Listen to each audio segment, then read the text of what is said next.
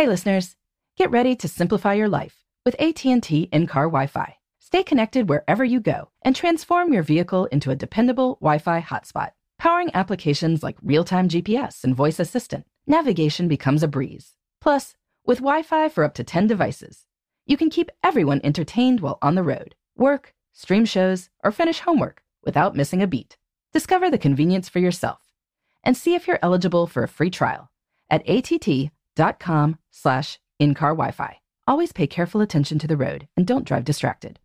Wi-Fi hotspot intended for passenger use only when vehicle is in operation. Compatible device and vehicle required. Welcome to Before Breakfast, a production of iHeartRadio. Good morning. This is Laura. Welcome to the Before Breakfast podcast. Today's tip is that checklists can reduce the amount of nagging necessary to get younger family members, or perhaps even other family members, to do what they need to do. So ideally, children would wake up when they need to, dress in clothes appropriate for the weather, eat breakfast and brush their teeth, and pack up everything they need for the day without reminding. Ideally, they would do any chores they are responsible for without direction, and they would do homework and instrument practice with nary a bit of input from their parents. Needless to say, very few children do all of this. Some do, but many parents find themselves pursuing their kids with endless reminders. Have you brushed your teeth? Go get your lunchbox. Remember, you have soccer today after school, so you need cleats and shin guards. Do you have your lunchbox? Can you please take your dishes to the sink? You can see that the dishwasher is there, so why didn't you put your dishes in it? Several years ago, writer KJ Dell'Antonia, who was running the New York Times Motherlode blog at the time, drew a distinction between what kids can and will do if prompted, and what they will do without a reminder.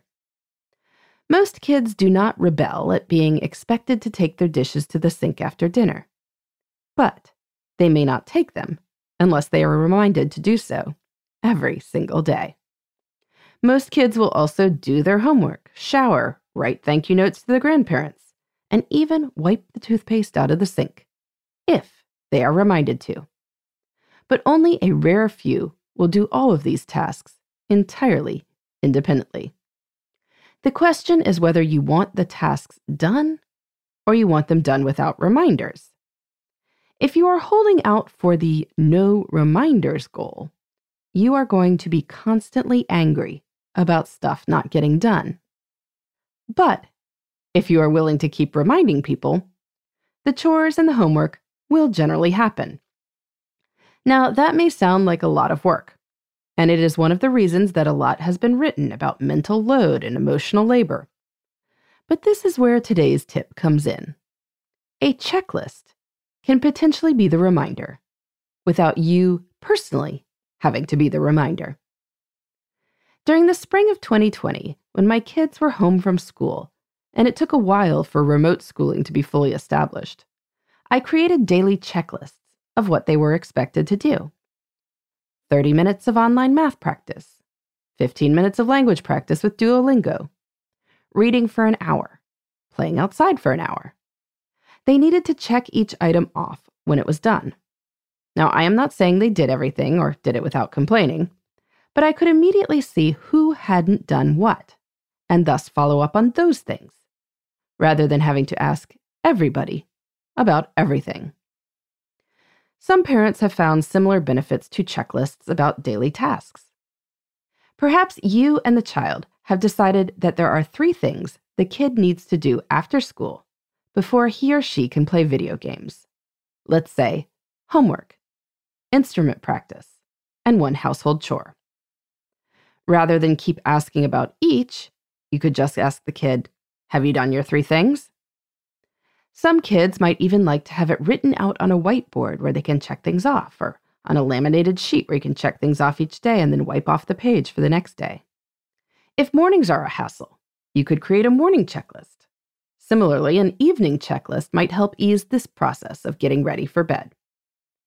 The goal is that the checklist can be the reminder, and you can just say, how are you doing on the checklist? if you need to check in.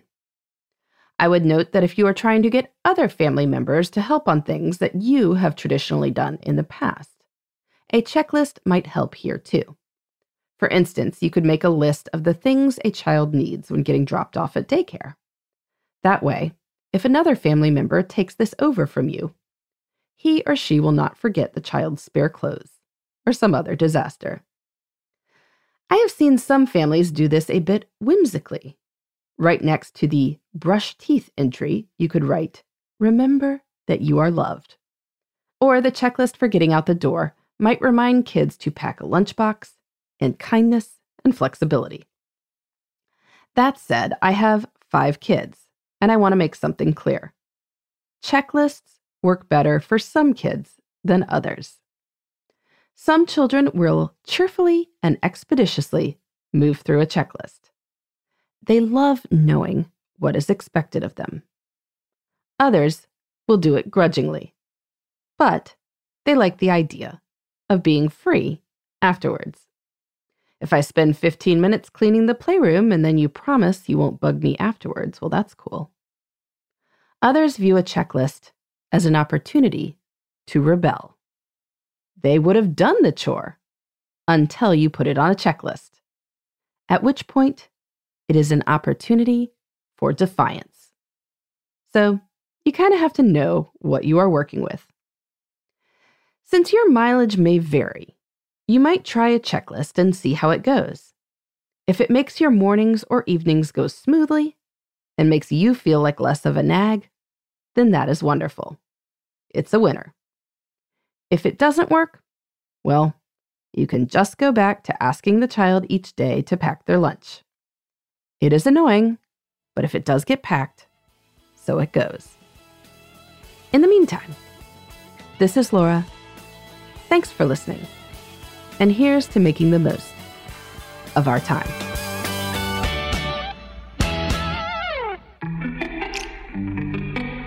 Hey, everybody. I'd love to hear from you. You can send me your tips, your questions, or anything else. Just connect with me on Twitter, Facebook, and Instagram at Before Breakfast Pod. That's BE, the number 4, then breakfast, POD. You can also shoot me an email at beforebreakfastpodcast@iheartmedia.com. That Before Breakfast is spelled out with all the letters. Thanks so much. I look forward to staying in touch.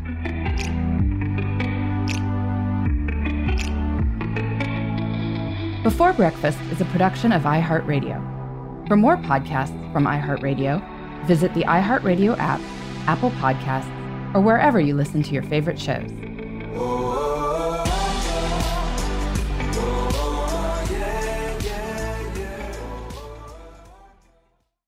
Hey listeners, I know you love mornings. And with nearly 300 beaches in Puerto Rico, each one is a reason to wake up early and catch a picture-perfect sunrise. Puerto Rico has nearly 300 miles of coastline, and the island's diverse geography offers everything from secluded coves with white sand and crystalline water to stunning black sand beaches and beaches perfect for water sports. No passport required for U.S. citizens and permanent residents. Learn more and plan your trip at discoverpuertorico.com.